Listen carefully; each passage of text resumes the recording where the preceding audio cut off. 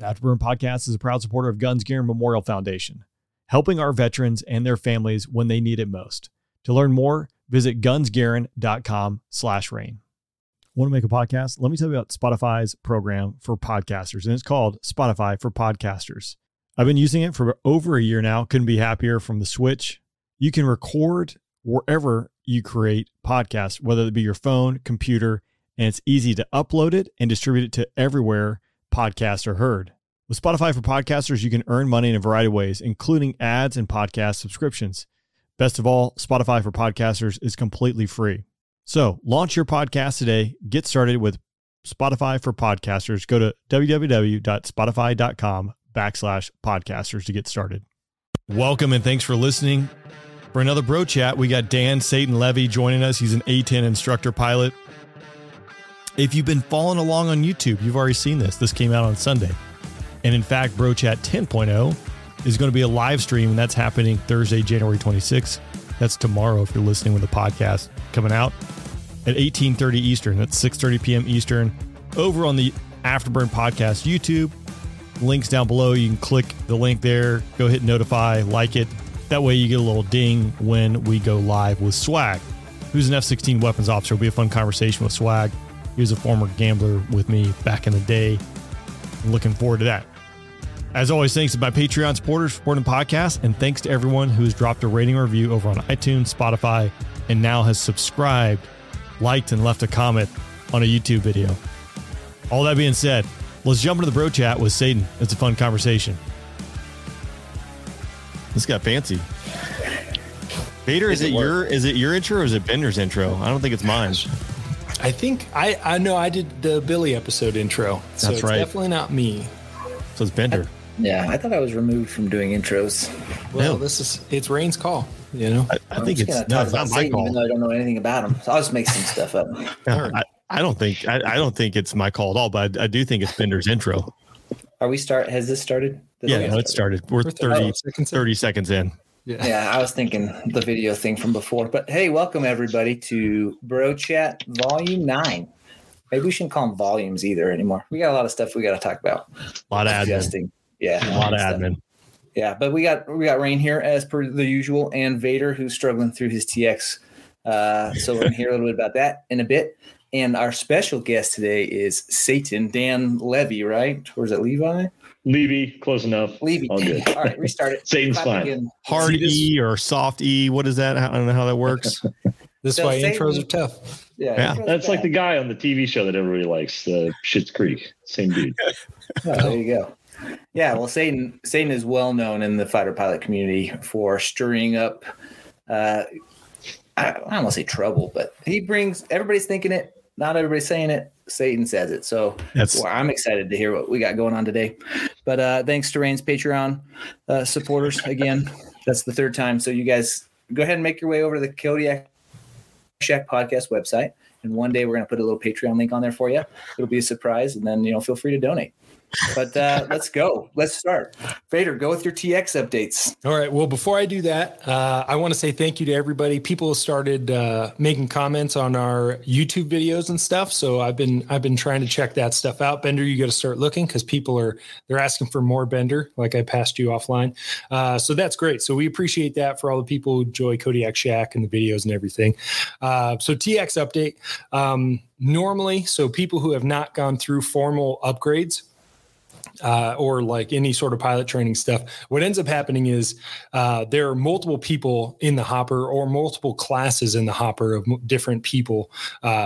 And what ends up happening, the courses ebb and flow. So you'll have a week where you have almost nothing going on. And then you have weeks where you're like, man, this seems like we could have kind of peanut butter spread this training out. But that's just the way the military kind of trains, because having a bunch of people available. So I am at the point where we are full bore into all the training. And so it went from like 2 events a week to like 3 events a day. So now we're hitting up a lot of the sims. We're getting into the tactical side of the F-15C. Which means there are a lot of similarities to Viper tactics. And then there are some departures that get me in trouble rather quickly.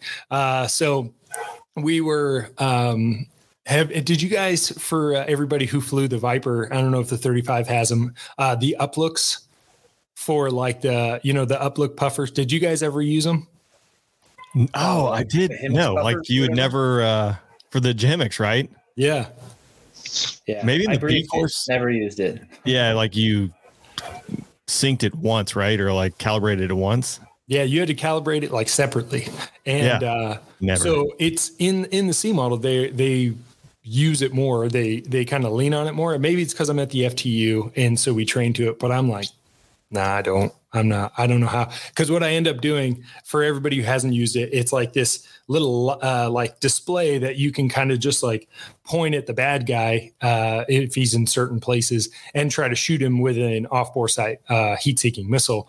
But the problem is when I try to point at the bad guy, I end up stop flying the jet. So then I'm like go from like 300 knots to like 450 knots as I'm trying to shoot this missile. I'm like, I'm not even fighting BFM. Like, yeah, I should just like pull the point at him. And right. So stuff like that. And then one other thing, I was in the sim. I did the standard trainee thing. Drago Walters, he was on the show previously. He says that being a wingman is a qual. Like if you're a flight lead, if you're an IP, you're not a wingman because you don't do the wingman thing. And sure enough, I'm trying to shoot all my missiles and I don't look at my element mate. We're in the sim, luckily, and we get 0.2 nautical miles away from one another while we're at about 40,000 feet. So, which is about like 10 to 12,000 ish feet away from each other, or 10 to 1,200 feet away, or 1,000 to 1,200 feet. Hard, yeah. It's early morning. We're working on the East Coast times. Yeah, exactly. So, we were rather close. I mean, I could have read his lineup card in the simulator. So that was a rough way to start the sim. But overall, learning new things every day and expected contact range in even the worst of the Eagle radars is pretty darn nice. So doing that work on the top half of the scope is pretty easy. But that's what I got. You're on MEXSCAN in the FTU, right? Yep. Yeah, you'll do. There are a couple V3s, so the AESA radars, which are like the real fancy new ones. But most of what we live fly is MEXSCAN, like what's called the V0. I only did WIC support for one Eagle TI sortie, which was the most excruciating experience of my life. The debrief with like every minute, like you have to go capture where you are in space, what you're doing, so that you can come back. And while the digital footprint and technology exists to like get through this in about 5 minutes, like, no, we're going to take an hour and a half to go through and ask every single person at every single minute where they are and if the chalk drawing is as depicted. But I remember that one we did, it was Sort North. He wasn't a brand new wingman, right? But he was, I don't know, maybe 6 months out of like MQT, and he had a 188 pod on his jet, and he was like the low dude. And Eagles just straight bonsai, like wall of 8 ship, and Sort just wrecked house. Like he killed like 3 of them. It's like, this shouldn't happen, but Sort, the hero he was, still is. Good for him. Yeah, just destroyed those Eagles. But they made it even better for the debrief. Jammers are... you can ask an electrical engineer, which I am definitely not, but jammers, they've got a pretty sweet job. They can just go out and just be like, I'm just going to ruin the lives of some radars out there. And turns out it works pretty darn well, Yeah. I mean, it's nice when your sole existence in life for that sortie was just to go wreck house, and you didn't really have to worry about anything else, just to make their life miserable. And he did. So I'm sure that WUG, the weapon school upgradee, spent the next 18 hours of his life going through that debrief of what happened, and then probably got to see it again. So that sounds great. I don't know. Yeah, he's better for it, I'm sure. I was really impressed with the Super Hornet, their radar, because in Misawa we would integrate with the Growlers, which is the same radar. But then also talking to Super Hornets, I was at McIntyre doing kind of red air swaps for Growlers, or not Growlers, but Super Hornets. And we had a jamming pod, I think, on one of the jets as we were red air for this Super Hornet guy who was a backseat Super Hornet dude getting his flight lead upgrade. And he is in the debrief And he's like, did you guys have any jamming? And I think we were like, yeah. And he's like, and looks at his IP and he's like, what does jamming look like? Because apparently the radar just like works through jamming. Like he'd never experienced jamming. He just like sees everything with this radar. And I assume that's how the 35 is. Bender, have you ever seen like jamming where you're like, oh, like that's challenging? Only from other F-35s. Yeah. So we can kind of wreck shop on each other, which is kind of fun. Well, I mean, that makes sense. The F-16 is super good at that too. Co-channel interference will get you. Yeah. You know who doesn't have to worry about jamming? Satan. Right here. Satan. Exactly. Wait, you guys way at least easier. can jam, right? Do you guys carry Way 184 easier. Yeah, we do. Yeah. If you don't have a radar to jam, man, it's no big deal. You can't jam the paper map that I'm navigating on, dude. It's pretty great. It's easy. Just look outside. Piece of cake. They'll get lasers and melt the wax pens and stuff. Yeah. Oh yeah. Yeah. Do you use grease pencils on the canopy? Are you one of those guys? It's kind of a lost art. I haven't really done it in a while. I use it in the B course for like references for like where you're going to put your plane of motion and stuff on for the jet for new guys. But it's kind of a thing that's gone away a little bit just because, you can't really do that at night effectively. And we've got, so many lights and lip lights and all the other nice stuff. But old school guys definitely still do it for sure. Lip lights, that's a sensitive subject around Vader. So I'm sure. Yeah, the last Bro Chat, which isn't out yet, but by the time this releases, it will be out. Mm-hmm. There's a lip light discussion. I don't know. If I didn't have a lip light, I would not be able to fly. Be unable. That's measle. That's a measle item. Yeah. I should not have flown. But yeah, that's super dangerous and really risky. I don't know. I couldn't mention, but we got Satan on the podcast, which is fun for the Bro Chat. Again, Bender kind of mentioned it. Satan tends to just call it the way he sees it. There is a fighter pilot group on Facebook that there's a lot of discussion that happens back and forth. And usually when some shenanigans go down, Satan is like the first one to call it the way he sees it and gets everyone to chime in. My favorite and most recent right now, I guess not favorite, but the most recent is the master's degree. I posted about this a little bit. For those who don't know, there was a point in time where the Air Force required you to have a master's to become a major or a lieutenant colonel. And it didn't matter what your master's was in. You would think like, hey, I'm going to get a master's in some kind of area of expertise that will make me better at doing my primary job. But no, this is not the case. It's viewed as just checking the box, so to speak, just so you can get promoted. It went away, and this is an effort to, I think, help fighter pilot or just pilot retention in the beginning or period, because you're like, I don't need a master's degree to go out and fly a jet. So that went away, and then late breaking, was it December 29th? Come effective 1 January, master's degrees are back in. And so there are a lot of us, there might be 3 of us sitting here that are meeting promotion boards that if you took the word of the Air Force, like, hey, you're good, surprise. Now, while the memo says like, want you to value it, it always divulges like, well, he has a master's degree, she doesn't, so he's getting promoted or vice versa. So I don't know. I think we should talk about master's degrees. Satan, you had some good points that are brought up, and it stirred the pot right off the get-go about master's degrees. Yeah, no, I like to think of myself as the guy that writes the Jerry Maguire manifesto, the things we think and do not say. I actually, try to say them at least in an online form occasionally. But no, I think this is one of those things where it's, yeah, you want people to get more educated in general. Sure, that's a good thing. That's a good idea. And there are certain jobs in the Air Force where you want to have that level of expertise for sure. Definitely in the developmental test, engineering, those kinds of things. In the civilian sector, you want to have long-term, high educated people, thinking up all the fancy stuff that we're going to go out and fly around and break, Yep.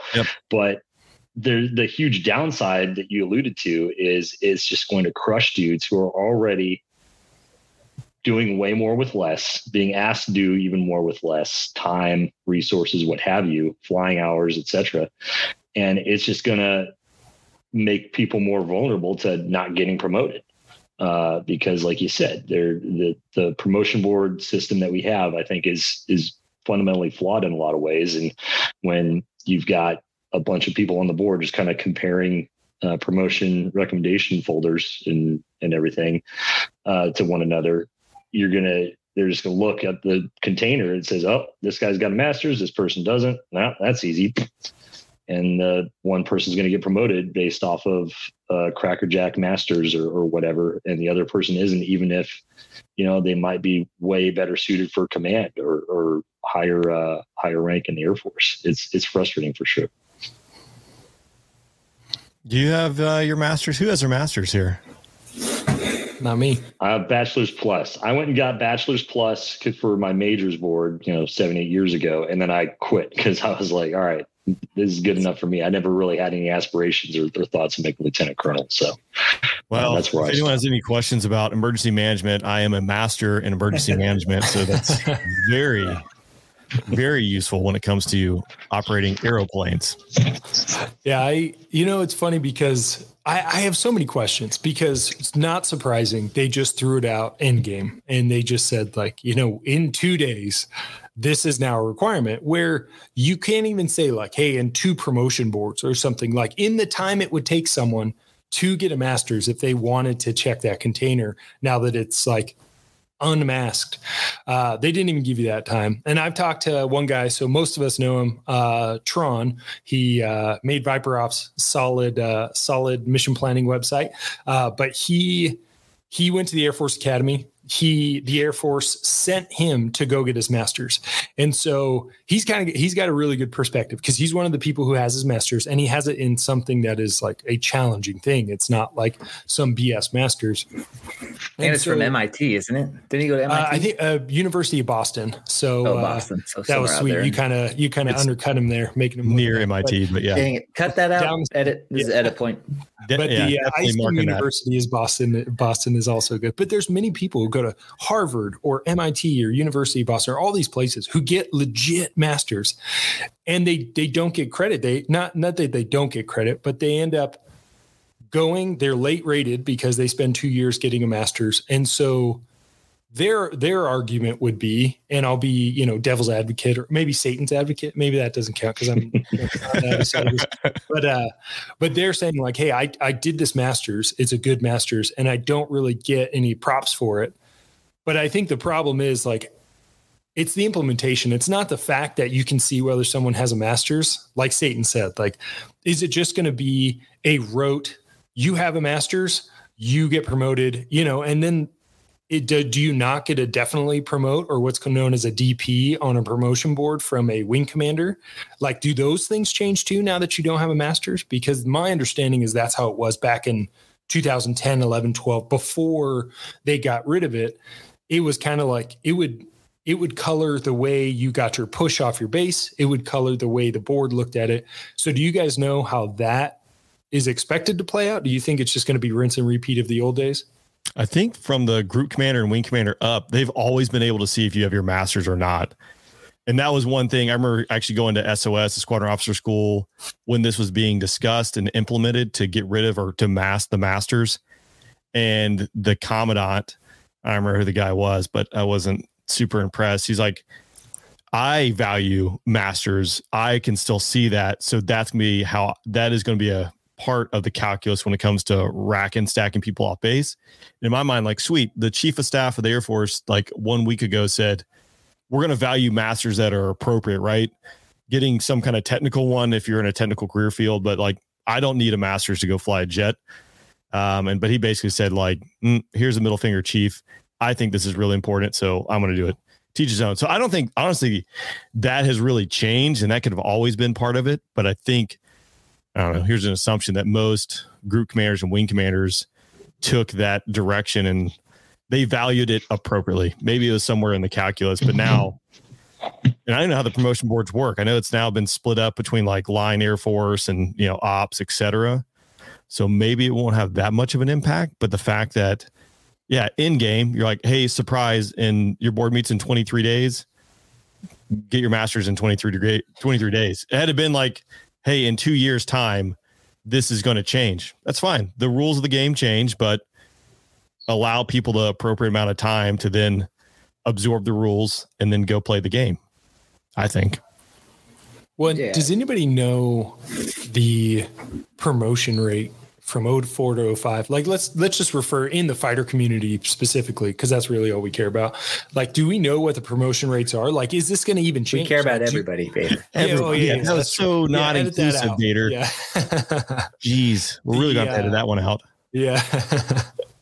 But the reality is, like, are they hemorrhaging people so much that it's not going to matter? Like, are they going to say, like, you need your masters, but then when they have like 20% of the 80% of people they need to promote have a masters, are they going to be like, yeah, well, we're promoting them anyway?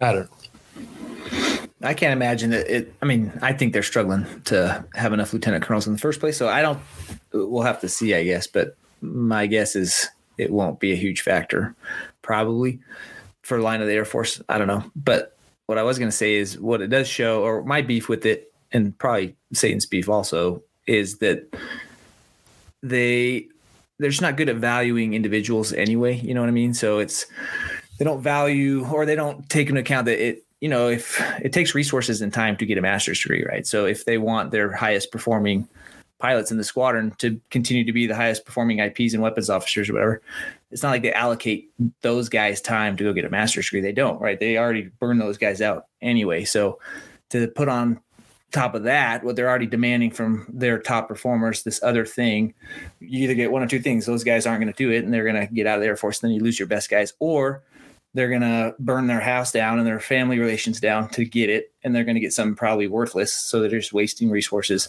that way. So that's not good. And then they're going to get out and you're going to lose those guys in the long term. Anyway, so they're just not good. This decision is not, at least on the surface, it's not a good use of managing resources, right, from your people. They're already struggling to keep the best guys that there are, and they're not keeping them. Like, my squadron is full of awesome, like the top performers from like the weapons school. Like, they're all flooding into the Hill Reserves, other reserve units. And so they just can't afford to do that. Like, they got to be smarter about how they value the time of the people who they actually want to be the leaders in the future. And this isn't that, it's not going to have that effect. Yeah, I'm sure the Secretary of the Air Force was not intending to give the middle finger to all the bros who are struggling out there to hack the mission and everything. But in a lot of ways, that's how it was received. And it's just one of those deals where the intent, I'm sure, was positive to try to be beneficial to certain people, and to, like I said earlier, promote education among the officer cadre to go fight 5th and 6th gen wars against, China or Russia or whoever, right? Because you need smart people to do that. You need expertise. But ultimately, the second and third order side effects from this decision is going to be, I think, largely negative on retention, on getting the right people promoted. And it's just going to open the door for a lot more bad than good to occur. Yeah, it's like you want, like, and again, we've said this, the horse is dead, but it's like you want the engineer who's working at Wright Pat, who's developing the next gen weapon X, Y, or Z. Part of his career or her career progression should be at year X, you're going to go get a master's or a PhD from some high level institution, and then you're going to come back and keep building awesome things. But as like a knuckle dragging fighter pilot, the majority of us don't need that to do what we are paid to go do. You need go getting reps in jets and studying in the vault, etc. Not going to get some Liberty University, which I just lost as a sponsor of this podcast, to get a master's degree, or Jacksonville State, go Gamecocks, where I got my master's degree. Like, it zero value add. It just took away time from honing my skill, took away time from family, burned out. And now, again, like Bender said, you're going to force the people you need to be leaders in the future of the Air Force because they didn't get promoted. And I know, like, this, everyone in here probably has a story. And I remember right when I was leaving, there was a guy at Shaw who was a DO that did not get picked up for 05. So for lieutenant colonel, for those listening. And he showed me his record. She's like, well, maybe he just had like a one-off. The guy had been a distinguished graduate of like 4 courses, all the things that we know don't really matter, but do matter when it comes to promotion board, like stratifications and awards. The guy had all those, but when it came down to it, there were 3 other guys who were just as good as him. And unfortunately, they only had 3 guys they could give a definitely promote to, and he got to promote because they also had to spread the wealth out amongst the other career fields on base so that, 75% of the people get a definitely promote. And that goes on your promotion recommendation form. Again, for those who aren't familiar. And if you get a promote, while you think that sounds good, that's kind of like, he's an average or she's an average. And it might or might not be true. It's just when it comes down to it, it's a numbers game of who's authorized or the number they're getting promoted at Congress. This just goes on and on and on and on. I don't know. I think frustrating. One of the things that the timing is just odd. Yeah. Because if we were just like, packed to the gills with people who wanted to stay in and people who were like vying for higher ranks, you would think like, oh man, this is a good way to kind of just create an easy delineation between who we want to keep around and who we don't. But the retention is not awesome currently. And so you just wonder, like, what was the driving force? I know the MFR, whatever the paper said, like, hey, this is our posturing. This is our way to show that we, to our enemies, that we value, thinkers and people who can help us innovate for the next war. But it's like, I feel like there's other ways that they could have done that to try to posture or demonstrate that. Which I don't know. I mean, there are certain, like test pilot school, right? That's a great example of a very focused master's degree for a purpose. And then, the guys that go there, like Sonic Kirkman, he just got hired by our unit. But the guy he's freaking brilliant. Went to, whatever test pilot school, where did they go get a master's somewhere. I can't remember where, and then comes back and he's like the lead F-35 test pilot or whatever. And he just did the accident or the safety investigation board for the F-35 that crashed up here at Hill. But like to hear him like brief that and to show like everything that he went into to like find the root source of the problem and stuff. I mean, I've never heard a SIB like that ever in my career in the Air Force. Like it was amazing. I'm like, dude, that guy is, he's got to be like one of the top 10 minds in the Air Force, probably, you know what I mean? And so there is a way to like leverage people like that. And I think test pilot school is one way that we do it pretty well.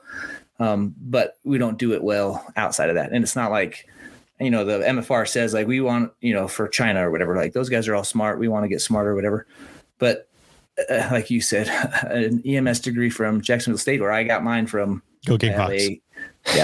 International Relations master's degree from St. Mary's, which sounds like a pretty great university. It's St. Mary's, San Antonio, which, still a good university.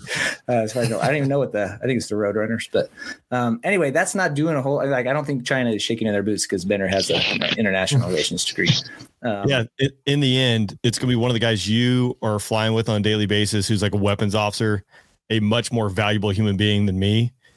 And I guarantee I'm gonna get promoted, but I have my master's degree. But that's something so silly. So you got a guy who's out there like honing his skills, sharpening the knife to go fight the next fight, and like, oh, that was master's, but this guy has a master's in emergency management.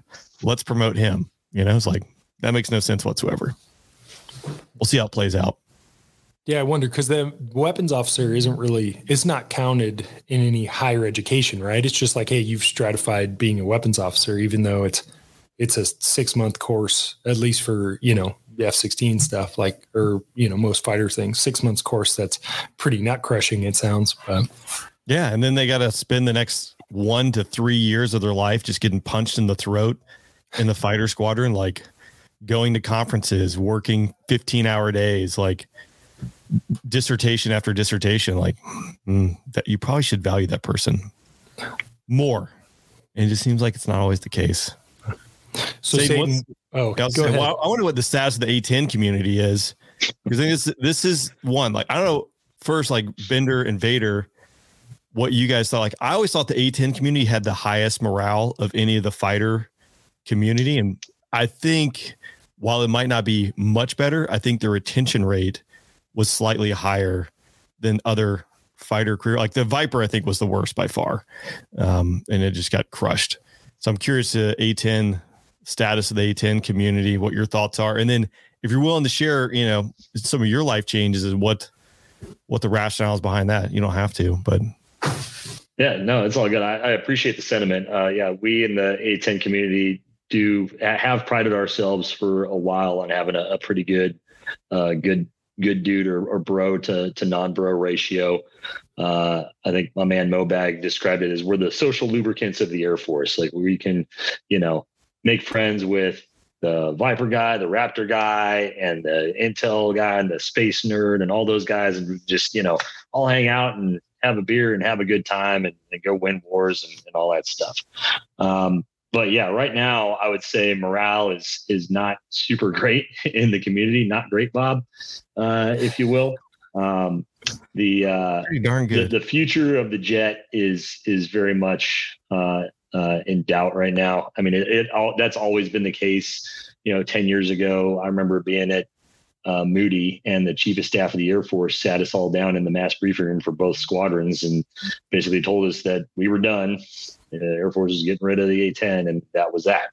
Well, he's gone and we're still here. But the difference between then and now is we had a lot more political support in Congress. We had, Senator McCain, Senator Ayotte, Martha McSally, a number of pretty big name politicians who were willing to go to bat for the airframe and make hold the Air Force's feet to the fire with the CAS mission and say, look, if you're going to get rid of this platform, what are you going to do to backfill it? Like, you either need to have an honest to goodness capability that can meet or exceed the needs of, the warfighter out there, or, we're not going to let you do this until you do. Well, now that's no longer the case. I mean, you saw in the last week, you can barely elect a speaker of the House, let alone, who knows what's going to happen later in the year when it comes to, budgets and debt ceilings and all those other things. So the last NDA that just got passed officially divested from one squadron worth of A-10s. The Fort Wayne Guard guys are switching from A-10s to Vipers, which honestly is fine. They've been trying to do that for years, and hey, good for you. They got given Vipers, I think, against they were given A-10s really against their will. But that's the first domino to fall unit wise in terms of the A-10s getting ready to shut down. For the Guard and Reserve side specifically, my squadron was informed, our whole unit here was informed this past weekend that per the Air Force roadmap, this unit, the Reserve B course that I fly in and teach in, is slated to shut down at the end of fiscal 25. So September 2025, the squadron would be no more. The last squadron, we were supposed to be the last squadron standing, but they swapped us around with Whiteman. So now Whiteman will be the last guys around, at least on the reserve side. And then, so we'll kind of see what happens. That is a little bit shorter of a timeline than I think what a lot of people were anticipating. And I mean, with the end of GWAT effectively and everything, there's not really a huge push to have a dedicated CAS platform that's out there every day doing the mission. But yeah, it's a tough time to be an A-10 pilot Air Force. I still love it. It's great. If you're out there in pilot training and you get selected to fly the A-10, do not despair. You're going to learn a lot of great stuff, and the skills that you acquire in this community will carry you through the rest of your career, because I think the biggest difference between our community and the others that are out there is we have, a support the ground warfighter mindset. We care about the guy on the ground. Our mission is the 18-year-old kid with a rifle in the mud getting shot at, and it's our job to go and save him. That's all we really care about and think about. And as long as you're going to fight wars with people in it and not have, Terminator robots or whatever, that's going to be something that is of value to the Air Force. But yeah, it's a frustrating time. We can go way deeper into that topic if you want, in terms of future warfare, who's in charge of CAS, who, should the Army get A-10s or whatever, or should the Army be in charge of its own close air support air assets? But it's definitely a time of change for us, and definitely challenging for a lot of folks. I know they're having discussions about. Sorry, they're like we're talking. Like ACE is the buzzword right now, right, in the Air Force. So Agile Combat Employment, I think is what it stands for. But, like going, I don't know how much.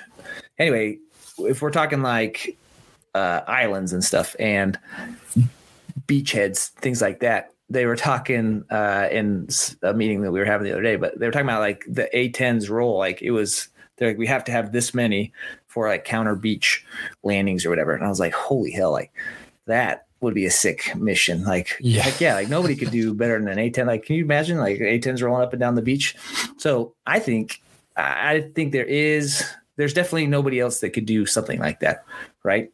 As far as I know, like nobody could. I know an F-35 couldn't do that. Vipers do pretty, they can strafe pretty well ish, if you're looking for kind of a wide area to hit. Yeah. Anyway. Nothing hardened.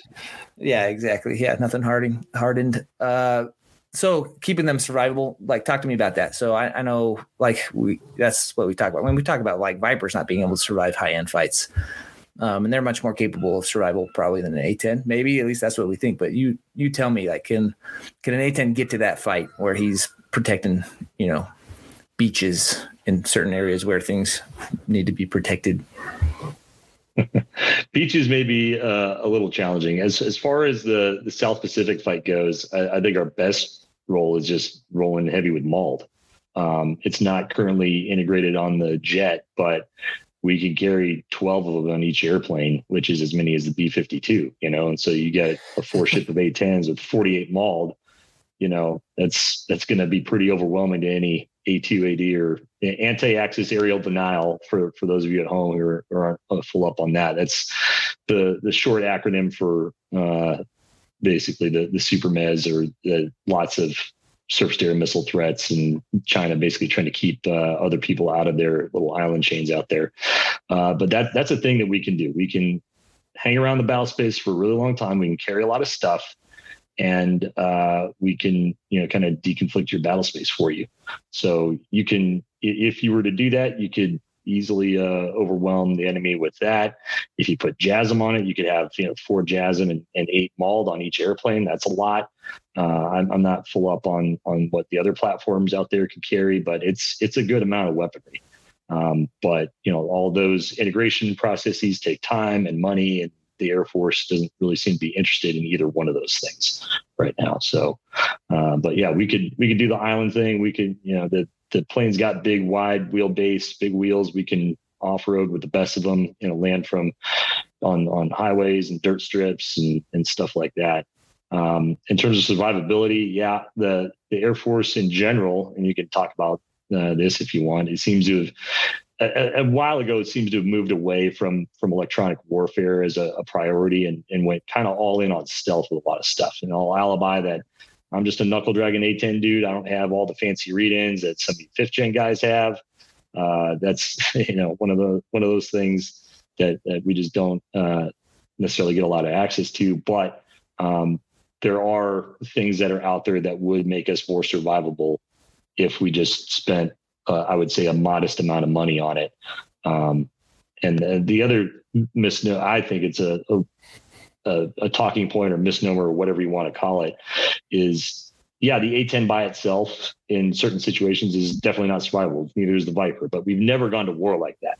We always force package. We always have, different people doing their jobs specifically for what is best suited for their airframe. Use the right tool for the right job. Right. So in a combined fight like that, I'd say we're survivable. We can definitely contribute to the fight for sure, but it's just not in the current interest of the Air Force right now. We're kind of getting treated like Milton on Office Space, where they just stop. We're just going to stop sustainment. We're going to stop. Your data link's going to expire in 2 years. We're going to have these wings, but we're not going to install them. We're fixing the glitch. It'll be okay. We're just going to put you in the basement right now, and we'll let you know when we need you. Yeah, I think two things. Now that I'm an air dominance guy, because I'm a C model guy now, so when you're kind of defending, and this is kind of holdover from being a seed guy, defending platforms and kind of moving, the entire group into a target area or into an AOR, and then moving back out. The problem set is flying slow. So whether it's a C-130 or a helicopter or an A-10, like if anybody's not keeping like 0.9 Mach or higher, it complicates the problem set. But, so I think that is one of the tough parts is like, how do we protect the A-10s? How do we as an entire package protect them? But then the other side, which I think a lot of people miss out is, we always talk about A-10s and CAS, and like a lot of people do CAS and no one does CAS as well as the A-10. But the one thing that no one else does is the Sandy mission that we don't have a fix. We don't have another platform. Like everybody else is like, well, we can kind of part task, like we'll make CAS work. But nobody is like, hey, we're going to make Sandy work. And so Satan, don't get shot down. Yeah, well, there you go. Yeah. Well, maybe Bender doesn't have to worry. But questions. So, Satan, can you kind of, just for people who don't understand what the Sandy mission is, and then can you kind of talk to how the A-10 fills it, and then who could theoretically pick that up? Yeah. So the Sandy mission is kind of shorthand. It's the call sign that the flying call sign that A-10s use when you're doing combat search and rescue mission. So somebody gets shot down behind enemy lines, you got to go out, you got to find them, you got to protect them, and you got to protect the rescue vehicle assets, usually a HH-60 helicopter or an MV-22 or something like that. So you got to fight your way in, find the guy, fight your way in, protect them long enough to pick up the person, and then get out of it. And so the A-10 community is really the only Air Force asset that is rescue mission commander certified. Like we have an official training program for it. It's, the Sandy 1 upgrade is difficult. I went through the Sandy 1 upgrade 8 years ago or so.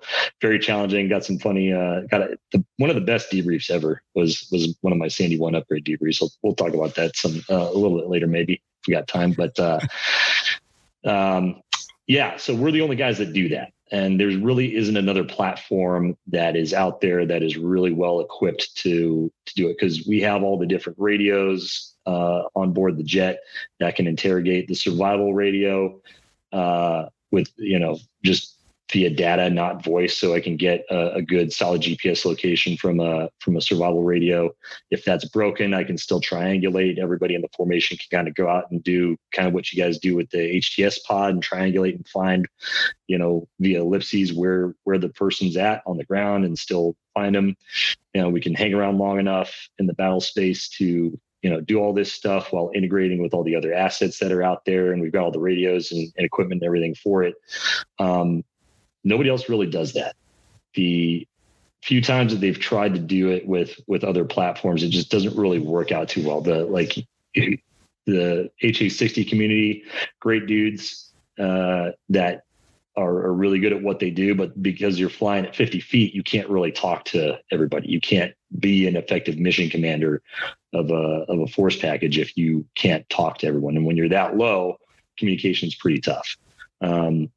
HC-130s, yeah, maybe, but they're pretty slow. They're not going to be able to go, over the fence and see what they can see without, being at a huge risk, just because they're slow and vulnerable and they don't really have any offensive or too many defensive weapons available to them. 10 years ago, when the A-10 was first slated to go away, they did do at the 422 at Nellis, they did start doing some science experiments, if you will, about who would be the best platform to take the Sandy role. And the two that I am at least currently aware of, it was Vipers and it was Strike Eagles. And I think most people initially thought that the Strike Eagle would be better because you got two people, you got a lot more gas, more legs, you can, integrate and talk to everybody, you got more firepower. But my understanding, without getting into too many details, is that the Viper actually performed better. I think some of that had to do with the division of labor in that airplane. But it basically took 8 Vipers rotating through, the various Sandy rolls, just based off of loiter time, to be as effective as 4 A-10s in the CSAR roll. And so, that's just really all I'm asking for the Air Force is to have an honest discussion of, okay, who's going to take the mantle of this? And if nobody is the answer, then is that a risk that people are willing to accept, that the taxpayer is willing to accept, that fighter pilots are willing to accept, because, it's going to be that much more difficult to get picked up behind enemy lines. I've seen various things in the news about from senior Air Force leaders kind of alluding to the fact that the CSAR mission may now be too risky, just with the current threat lowdown and everything like that. And I mean, don't get shot down. Don't get shot down. We'll send you. I think the solution, the short answer is we'll send you a rocket pack or an Iron Man suit or something. Right. We'll send on a little hypersonic missile package, and you just strap that on, and you can effect your own rescue that way. But this is a mission that was kind of born in the fires of Vietnam, and there a lot of lessons were learned in blood. And between that and the CAS mission, I think a lot of expertise is going to get lost, and you're just going to have to pay for those lessons in blood all over again if nobody retains that knowledge in the culture and the community here. I got 2 things real quick. I'm going to say what you didn't say, which is surprising, that the Viper obviously performed better. But I mean, a Strike Eagle, twice the people, half the SA. That is a divisor. So I said it, and it's out there. But also, again, this is why I have a master's degree, is we're hearing about the A-10 and survivability, 0.9 Mach, yada, yada, yada, got to go fast. We've also talked about the next generation air dominance fighter. So I propose we get the Army involved in the development of the next generation air dominance fighter, where Paco said they're all going to be tailless. We know they'll put a tail on it because just like the F-35, we didn't need a canopy bow, but we got a 5th-gen fighter that can do helicopter things. Now you got a canopy bow. So they'll just do something, just completely bastardize NGAD, and, it'll do the A-10 mission. So there you go. Problem solved. And, Satan, I know you didn't do this on purpose, but you're talking to 3 original F-16 guys who pride themselves on being able to do multiple roles. And then hearing that the F-16 could handle Sandy, I was like, yes, like my F-16 heart was was overflowing. When you think, I think a lot of people, this is kind of just sidebar. A lot of people think F-16s are every base, just all the mission sets. But that's not reality. And I think that's what the F-16 has done relatively well, is like they have specific bases that focus on SEAD, suppression of enemy air defenses. They have specific bases that focus on AI, like air interdiction, and they have specific bases that focus on CAS. So I think it would be, something similar to that, where, hey, you have your Block 30 bases, your jets that are primarily CAS guys. They would probably be the closest thing you could get to a relative replacement to an A-10. Because again, the F-16 is not going to do it better, but it's the next best option, And I think that's we'll have to do it, because not picking us up, we can't just go and steal F-14s like in Top Gun Maverick. I mean, theoretically. Out with that attitude. Yeah. Hey, try harder. It's a great movie. It's going to win Best Picture. You heard it here first. Best Picture nominee. Awesome. Love it. It was a great movie. Starting an air cart. Could anyone start an air cart? Yeah, you just do this and somebody something happens. Swap it over. Yeah. My dirty little secret is I was an F-16 test engineer in my previous life as a civilian. And so I actually could probably remember how to start a -60 cart if I had a gun in my head. We'll see.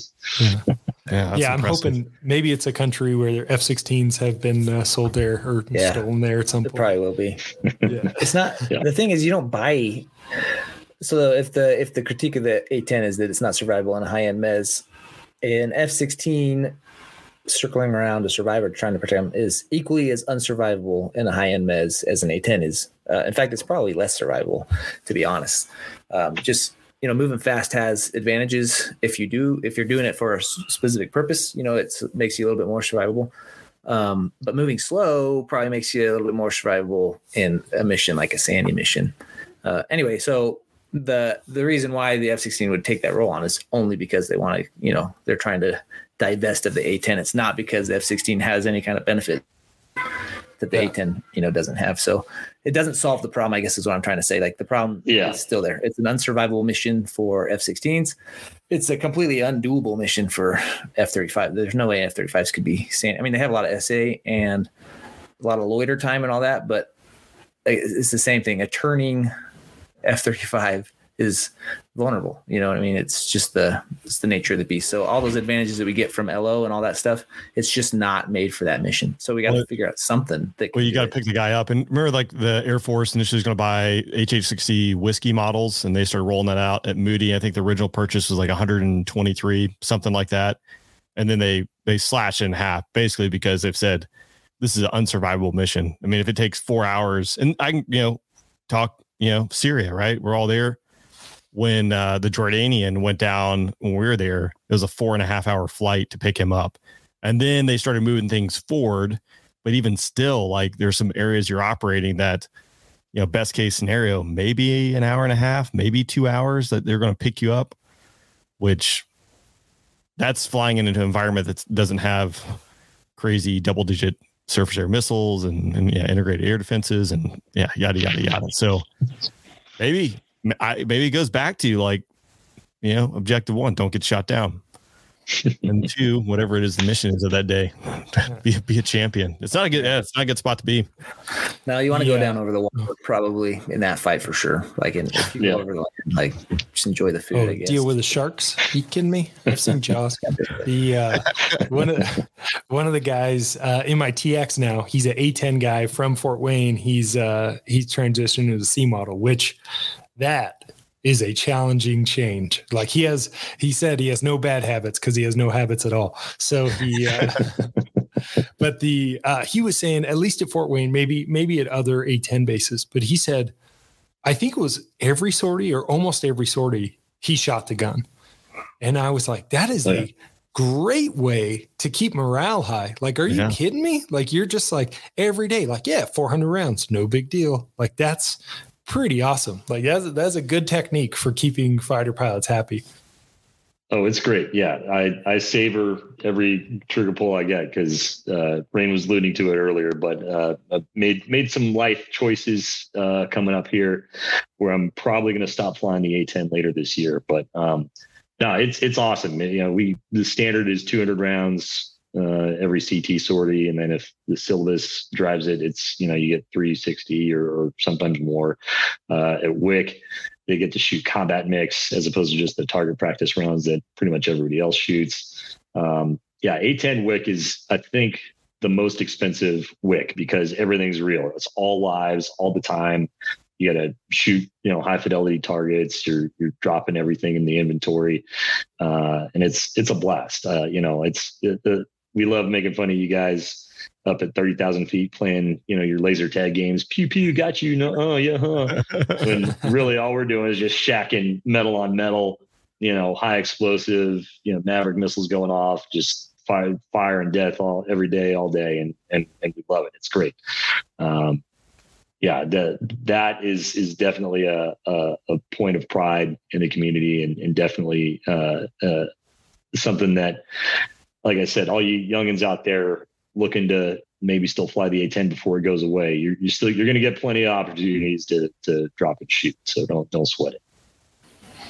Yeah. And when we graduated Viper B course, we went down to the range down in Arizona or whatever. And the Vipers did a couple passes, which it's awesome to see Vipers do passes, but then the A-10s rolled in and they did I don't know how low you guys go. It's like 75 feet. So they look like they're, we're standing pretty close to the target. Those guys came in at 75 feet or whatever. And I had my little kids and the first one that just opened the gun, I kid you not, it knocked down my 2-year-old. Like it literally flattened her on her back. Everybody else just like screamed in terror and she couldn't like talk for like 2 minutes. It was like, holy crap. It was awesome. So no, I mean, it's terrifying. Like nobody's going to do anything for a couple of minutes probably if there's an A-10 shooting at it. Yeah. And that's again, the other difference maker in any kind of a ground fight is, if you're a kid getting shot at from bad guys and then, Hog shows up and starts laying down 30 millimeter, you're just like, holy crap, this my will to fight is renewed. If you're on the receiving end of that, you're like, I need to get out of here because I ain't going to last long. It's a game changer. It absolutely is. And that's something that nobody else can really do as effectively as we can. So like I said, we'll see what happens in the future. I'm holding out hope for the A10E Skyraider 2 acquisition program, like what the Navy did with Super Hornets. Maybe you can backdoor a 4.5 gen cast platform that looks and smells a lot like an A10, but we'll see. It's a fun mission for sure. Yeah. I was talking to some guy. We were at SOS and I think he was trying to like slight me, he was a good dude, but he was just making a joke. And he was like, okay, so the F-16 has a 20 millimeter cannon. I was like, that's right. And he's like, and the A10 is a 30 millimeter cannon. I was like, that's right. And he's like, so if you do the math, it's not just like 10 millimeter larger. It's like 100% larger of like the overall bullet size. And I was like, yeah, that checks. Like you are correct. And it doesn't even hurt my feelings. Like I am impressed with it as well. Like it is.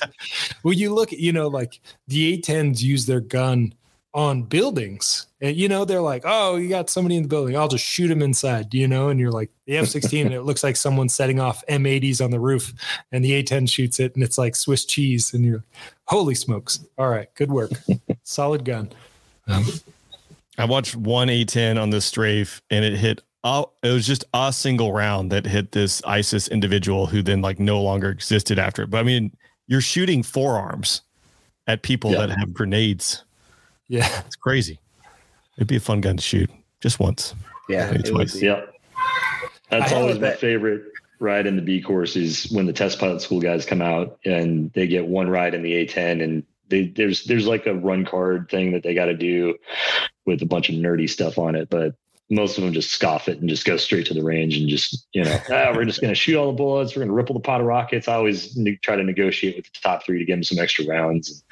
It's always fun. It's A10 appreciation day for them for sure. That's cool. Yeah. What's the gun pod? The F-35 gun pods for the Navy and Marines. They might only be 25 millimeter, but they might be 30 millimeter. I'll have to look that up. That'd be pretty. I think it's more 25. Is it 25? They tried to do the 30 millimeter. I think they tried a 30 millimeter pod on the Viper way back in Gulf War I times when they did that weird Delta version like F-16 XL and all the other stuff. But I mean, you can't it's when you try to strap something like that onto a jet, it's just you run into so many engineering problems, accuracy problems, vibration problem, all that stuff, and it's just nowhere near as effective as a purpose-built gun with wings and engines on it, and it's just super accurate and super effective. Yeah, I think the coolest part too is like the flight controls locking out on the A10 when you pull the trigger is like half detent. The flight controls lock out. I could really use that in the Viper on strafing. I think Zorro the target.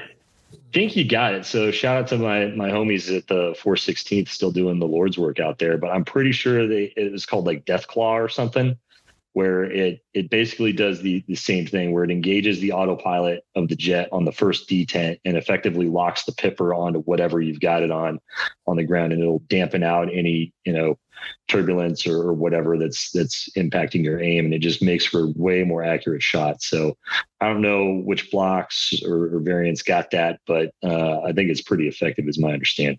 Yeah, turbulence is always affecting me on the strafing run. That's the issue. So I need a turbulence dampening flight control logic. It wasn't the fact that I was 450 knots trying to extend the speed brakes while I'm trying to shoot the gun. Right. And with the flight control logic, the flight control logic switch over like what, 425 or something? Yeah, is that 0.7 to 0.9 Mach? Yeah. So once you got above that, it was all over the place. Yep. That was my issue every time. Yeah. Deathclaw. It's got a good spread though. I mean, I killed some stuff with the gun. I just had to, hit a lot of empty space first, but eventually I found the thing. Well, that's why you got 100 rounds per second, instead of 70 rounds per second. You need a few extra rounds per second. The one thing I saw, I've never obviously flown the A-10, but just kind of looking at the cockpit is out the front of the A-10. There's a lot of hardware. I mean, you've got like the HUD and the arms, and then you've got like the I don't know what the glass kind of combining or the bars that are holding it, but it doesn't look like the visibility out the front is awesome. I would assume. It's like a football helmet, man. You just gotta just put on the helmet. You got all the bars and stuff in the way, but it's there for a purpose. So the A-10 is built to take damage. Like unlike most other airplanes that you rely on stealth or speed or maneuverability or whatever. Like we're built to take hits. We assume that we're getting shot at every time we go over the target. We assume we're probably going to take hits out there, and that's what the jet was built for. You got the titanium bathtub. The front windscreen is designed to take anything up to your design. It's the whole thing is designed to take up to 23 millimeter and still keep going. So. The forward viz isn't nearly what you get in the Viper or a lot of other platforms that are out there, but you just kind of get used to it. Most of the time you're not necessarily looking forward. You're kind of offset, holding to the side or whatever, or you're wheeling it up and you're just looking over the rail. And the viz on that is great because the cockpit is so much forward of the wing. It's a weird thing that most people don't think about, but if you ended up and ever flying like the T6 or the Super Tucano or any of those planes like that are supposed to do, counterinsurgency casts or things like that, it's a lot trickier than it is in the A-10 because you can't just bank and orbit over the target and still see because the wing is right there. So it's all built with a purpose. It's a great designed airplane. And probably never seen anything like it again, unfortunately. If we're talking football helmets, I feel like the F-16 is the canopy is like that old football kicker helmet where it was just like one bar down here. That was like all it had. Didn't really protect you from much, but darn, the visibility was good. Does the A-10 do left-hand wheels or right-hand wheels? We right now are a right-hand wheel community. It used to be left-hand, but then. Again, a bunch of smart guys doped out. Hey, we should put the targeting pod on the right side because if the left engine seizes and this and that happens, blah, blah, blah, they'll go out of control. So they started putting the pod on the right side. Yeah. Started putting on the right side about 10 years ago. That's what we did. Could you imagine making like people change like, hey, you're going to put the radar over your right knee? Like, oh man, I don't know what Bender again. I think it plugs into the back of his head and just like reads what's happening. But it's like we had to switch like MFDs where the radar was. Like it would be uproar. Yeah. Well, Bender does. Oh, gotcha. So, yeah. No, that's weird. I just assumed everybody did right-hand wheels because A-10s do right-hand wheels, F-16s do right-hand wheels, and then I was like, Hornets and Strike Eagles do left-hand wheels, is my understanding. Somebody will fact check that. Well, so that's the problem with the Strike Eagle that we found it. That's the root cause. Makes sense now. I think I believe lost all your Strike Eagle listeners. Dang it! Sorry. Oh God. Well, Love the Strike Eagle. Rain started it. I had to say it. Satan didn't say it. He was going to say it, but it had to be said. Bender, does the 35? I mean, like cast wheel with the weird pod under the nose. Not weird, sorry. The pod under the nose. The super advanced pod under the nose. Yes, correct. You are correct. That's like 6 generations less advanced than all of your pods. Well, it's funny. The rest of the glass is like very smooth, and that one is the opposite. But I understand why. So left-hand wheel? Right-hand wheel? We are ambidextrous as far as wheels go. So just like, we're hanging out with Hornets today, we'll do left-hand wheels. We're Vipers today, we'll go right-hand wheel. Yeah, and we'll miss whatever we're trying to hit on either left-hand wheels or right-hand wheels. Yeah, it's pretty tough. Like I haven't done a whole lot of casts. We will wheel it up if we're going to do like high-angle strafe and stuff, and then you just kind of make it happen, which is fun. But we don't do BSA and stuff, which is tragic because that's a fun mission. So we don't spend a lot of time doing that. I'm trying to think if it's just it's just not made to. And if I spent a lot of time doing it, I could probably figure it out. But in the F-16, it was like great. You had the HSI, and you did have whatever arrow pointed at the thing, and it gave you like your miles away. So you always knew where you were in relation to the target. In the F-35, like it's just not.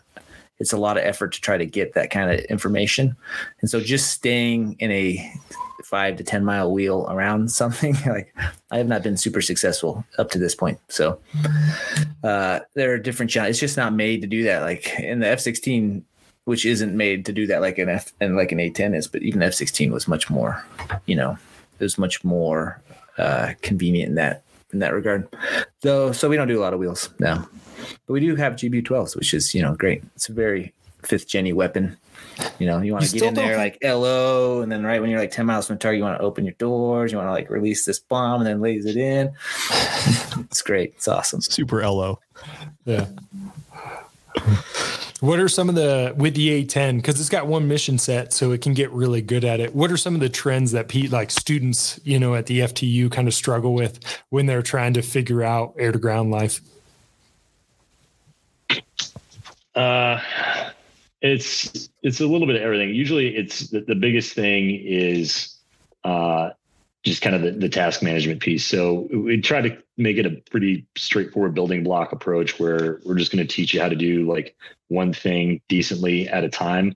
And then by the time you get to the end in the cast phase, we start task loading them with, all right, I'm going to give you a position change, a frequency change, and tell you to fence in.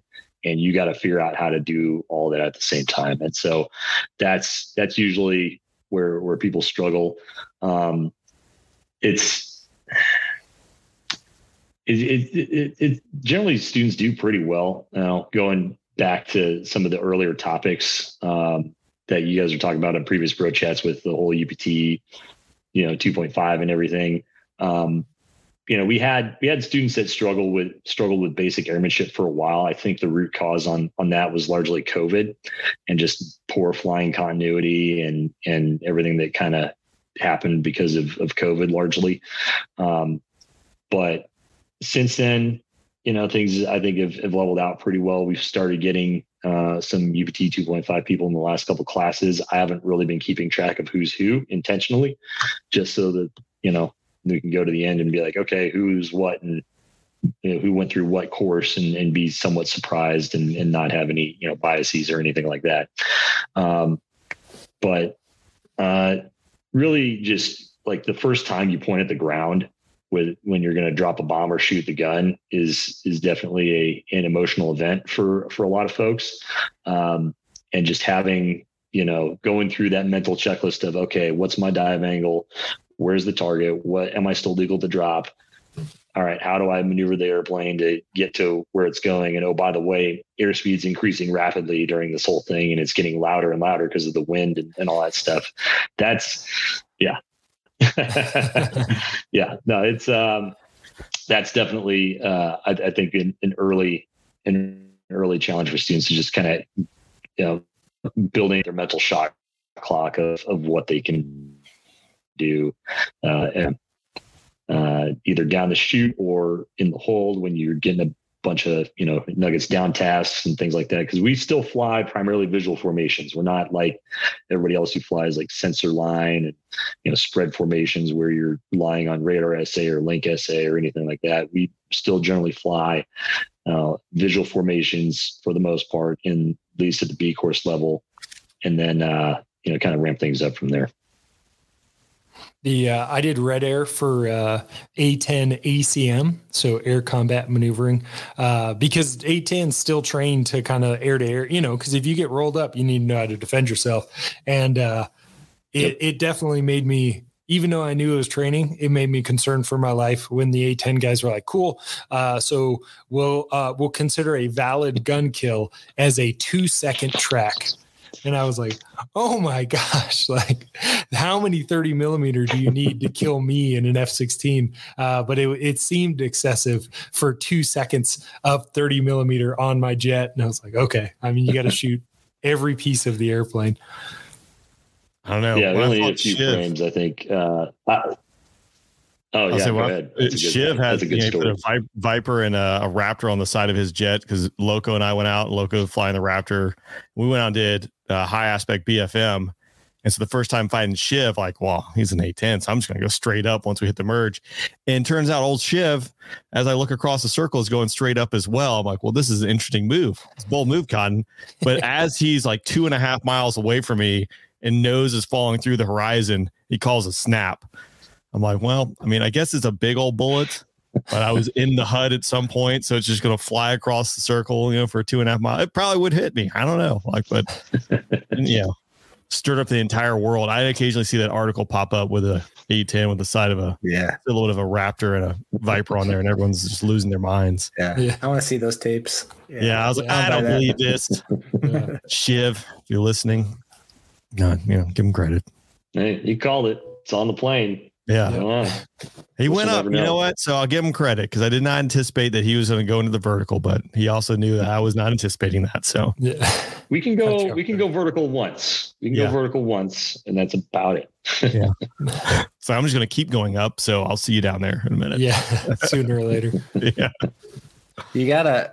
I mean, you can just fight with the 135 degrees of aspect. Like that's your big defense.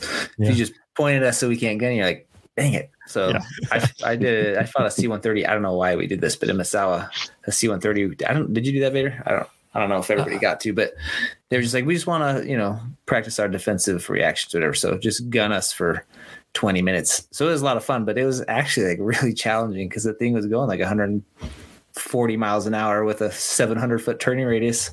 So every time, you're like, you have to like start the engagement before he points at you, and then he's got to rotate all the way through so that you can kill him within the training rules or whatever. Anyway, it ended up being pretty tough. So it was mostly just like straight up, straight down, straight up, straight down, killing the C-130. It was a lot of fun, but I assume A-10s, you fight like that too, except for you shoot back, which would be not ideal. Yeah. As the nose rotates through 30 millimeter all around you. Yeah. Well, I did the same thing with a C-17 when I was in South Carolina.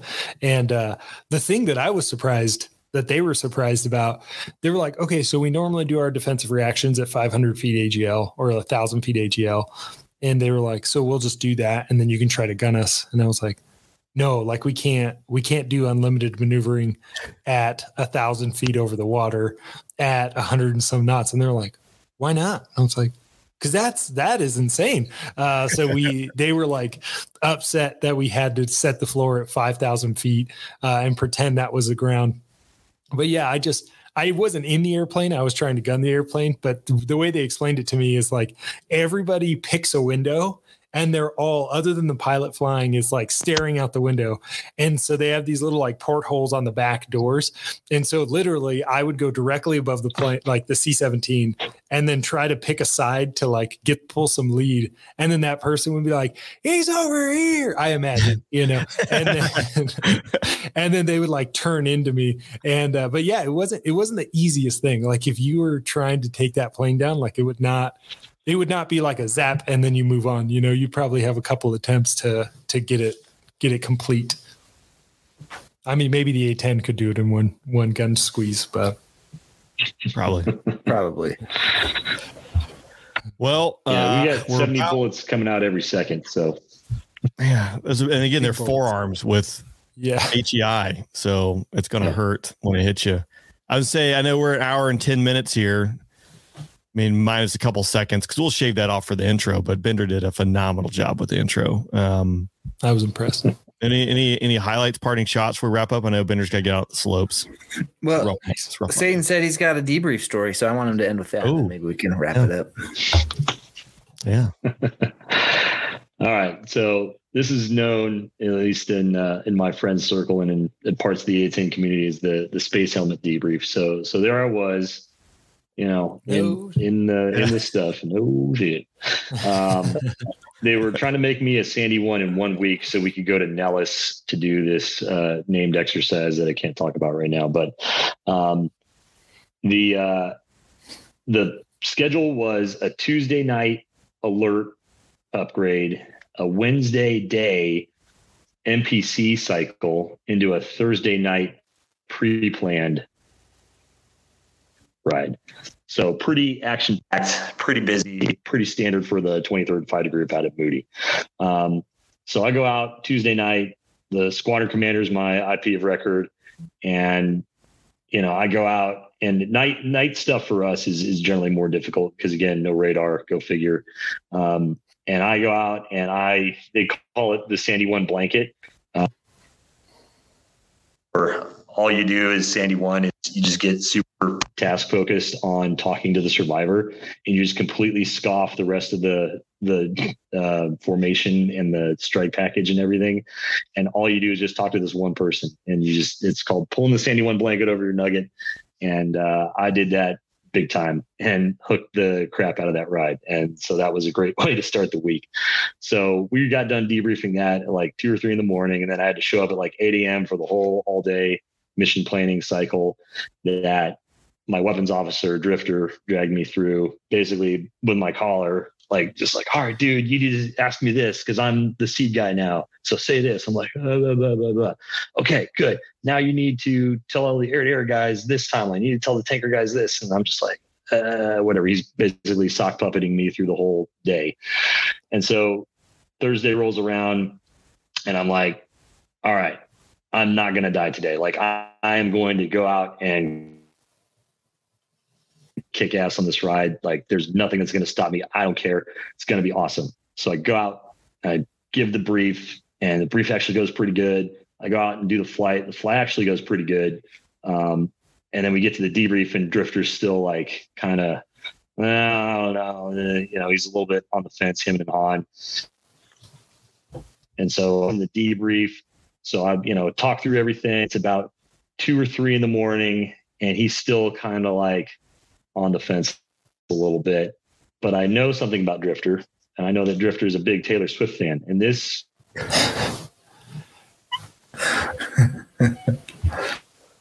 Oh man, cliffhanger, and he's gone. Yeah. Taylor Swift, he's gone. Come back. Yeah. If there's one thing you want to hear, yeah, that's like when I walks out. Did the episode with Jocko Willink. No, not Jocko Willink. Trimble, and it's POW in Vietnam, and he got shot down, but he was telling me the story, and he was like right to where he was going to get shot down, and then it's like boom, he was gone. I was like, it's a cliffhanger. People listen to the episode have no idea. There was some like surgery that went on after in the post-production, but this one, I don't know if we're ever going to get the story. Yeah. Taylor Swift, Drifter and Taylor Swift. Didn't die. Yeah. Gotta get him back. Let's see. I gotta say, Vader, your camera it's impressing today. I don't know what the difference is from like. I mean, I kept the window open. Yeah. Maybe I've just got natural light. Added light, yeah. Are you getting some Marriott points? Or are you on base? All the Marriott points. There you go. Yeah. It looks like a little Marriott, courtyard Marriott you're standing. I appreciate that by your travels. Yeah. But like 100+ days.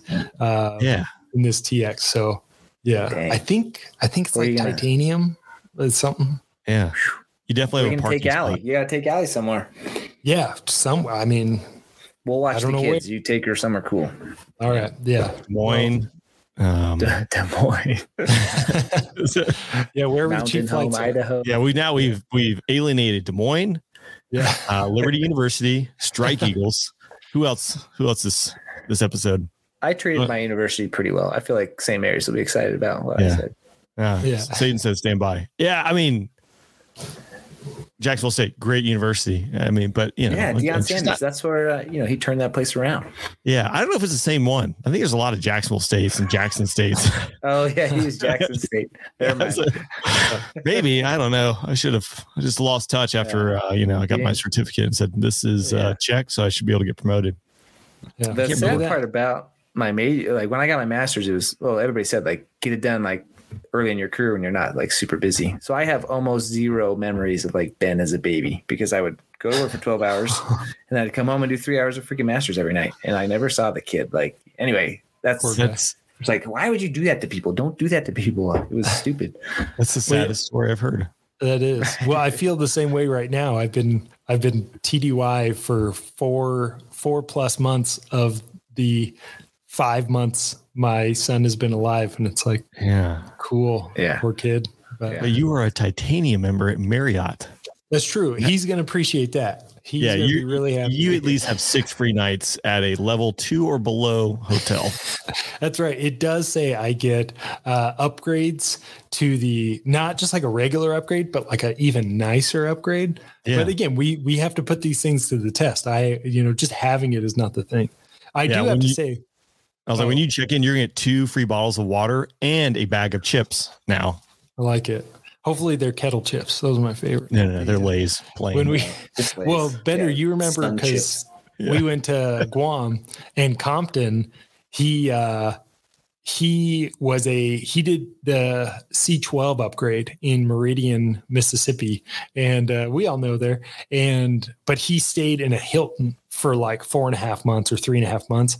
And so when he was the pro Joe to take us to Guam, he was like, "We are staying at a Hilton," and he got upgraded to the suite. So we were double booked. So him and Stuka got this like massive suite. They'd be sitting on their balcony drinking coffee in the morning.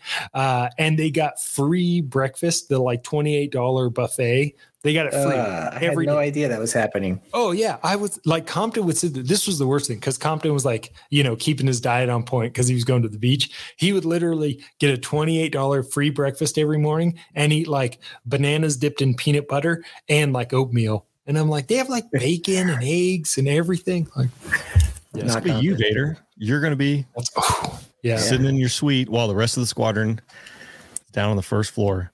When I did MC-12s, I had it teed up. I was in a Marriott in whatever Roseville, near Beale. This would be awesome. I was gonna rack up like 500,000 points. The game plan was already laid out. Guys had already done it. I was there for 3 nights, and then they forced us all to move on base. It was the worst. Because I heard like one guy who's like he went and racked up like 500,000 Marriott points. Go anywhere in the world for like 2 weeks, travel in every little pod on every airplane. And I got the like 4 to a building, like rooms, whatever, with like a shared kitchen that was built in 1943 and condemned. But you're gonna want those Air Force Inns points. Yeah, they're worth a lot. So you don't get you don't want the brown blanket, you want like the tan blanket, like get the little upgrade going. Which I did when we did the Drago podcast. I was staying at the Navy Inn at Pensacola. And that was just a refresher and appreciation for, I don't know, a Courtyard Marriott. After that point, I'm like, oh, it's like right here on the water. I'm like, oh, sweet. Not that like my hands are getting pretty soft in my old age. But like that bed, like this thing is a piece of wet cardboard that has no support whatsoever. And the sheets were like a 2 thread count. So it was like, I don't know, 80 grit sandpaper. These are Air Force problems, like Marines and Army listen to this and just like outrage. But here's Satan. Look at this. Satan's back. Satan's back. We back. Everyone, sorry about that. I think they have to experience this too. We were on as a cliffhanger, and I don't think we edited this out. But it was Drifter's favorite person is Taylor Swift. So he loves Taylor Swift, and it's 3 a.m. and we just start drinking adult beverages, and I just start bumping Taylor Swift in the bar to try to, ply him into passing me on this ride. And so one thing leads to another. And the other thing that's going on is at 6 a.m., there's a showtime for one of those glorious wing runs around the base. So because it's the 23rd wing, it's going to be a 2.3 mile formation run. So, people start showing up in PT gear, and the bar sounds like a, full up roll call is happening, because we're just blasting music and having a great time. And I've got this old MiG-25 space helmet from, I don't know where they got it, from one of those European TSPs that they did. But there's a video, I'll send it to you guys here in a little bit. There's a video that somebody took of me because they walk into the bar and I'm dancing to Taylor Swift wearing this Soviet MiG pilot helmet and smoking a cigar and just dancing my butt off to try to pass this ride. And I ended up passing the ride, and it was great. But people are like, what's going on? Everyone's trashed. Drifter's, asleep in the trunk of his car. It's like, what is going on? What did Satan do to merit this? So that was always colloquially known as the Space Helmet Deeper. But I passed the ride. The next week I made up the other ride and made Sandy 1 and went out to Nellis and did great things. And now I'm here talking to you guys. So it was a fun time for sure. This is a stepping stone to make it here. Yeah. That's right. Taylor stuff to get you moving. Yeah. Also, just the fact that there is a wing fun run on a night week, that just kind of like solidifies. At 6 a.m. Yeah, Moody standard. Everything's closing down at 2 a.m. on base. Like, 6 a.m. fun run. Let's do it. Well, they did leave work at 3:30 the day prior, so also true. Very, very true. Well, gents, I enjoyed it. You guys, any parting shots before we blast out of here? This was awesome. Nice to meet you, Satan. Yeah, great meeting you guys too. Appreciate the opportunity and happy to chat with you guys anytime, anywhere about anything. We should just start, like, someone should take the time to go through and capture all of Satan's Facebook post and put that into a book. Ooh, that'd be good. That's what we should do. All right. I'm kind of bummed I didn't get any ACSC credit for all that stuff. I feel like I deserve some credits for making all those posts. Did you Ben? I saw Bender. You started ACSC. I finished it. What does it stand for? Air Command and Staff College. Yeah. So there we go. Yep. I should know that as a graduate, but yeah. I'm on CAP. I failed my first proctored class. Even the teacher even sent me an email the day before the final grades were due. It's like, if you will just put in 2 sites or 2 references to the readings, I'll pass you. I didn't get the email till the next day or whatever. So there's nothing I can do for you. Okay, I guess I'll see that again. Yeah, it's worth a shot. Oh, I love it. All right, gents, enjoyed it. Yeah, see ya. For sure. Awesome. Yeah, stay easy, fellas. See you guys. Hey, hope you enjoyed today's episode. Join us tomorrow, Thursday, January 26th, for the live bro chat over on YouTube. And again, check out YouTube because that's where episodes are dropping first, so you don't miss out and you get the early snapshot. Thanks again for listening, and see you next time.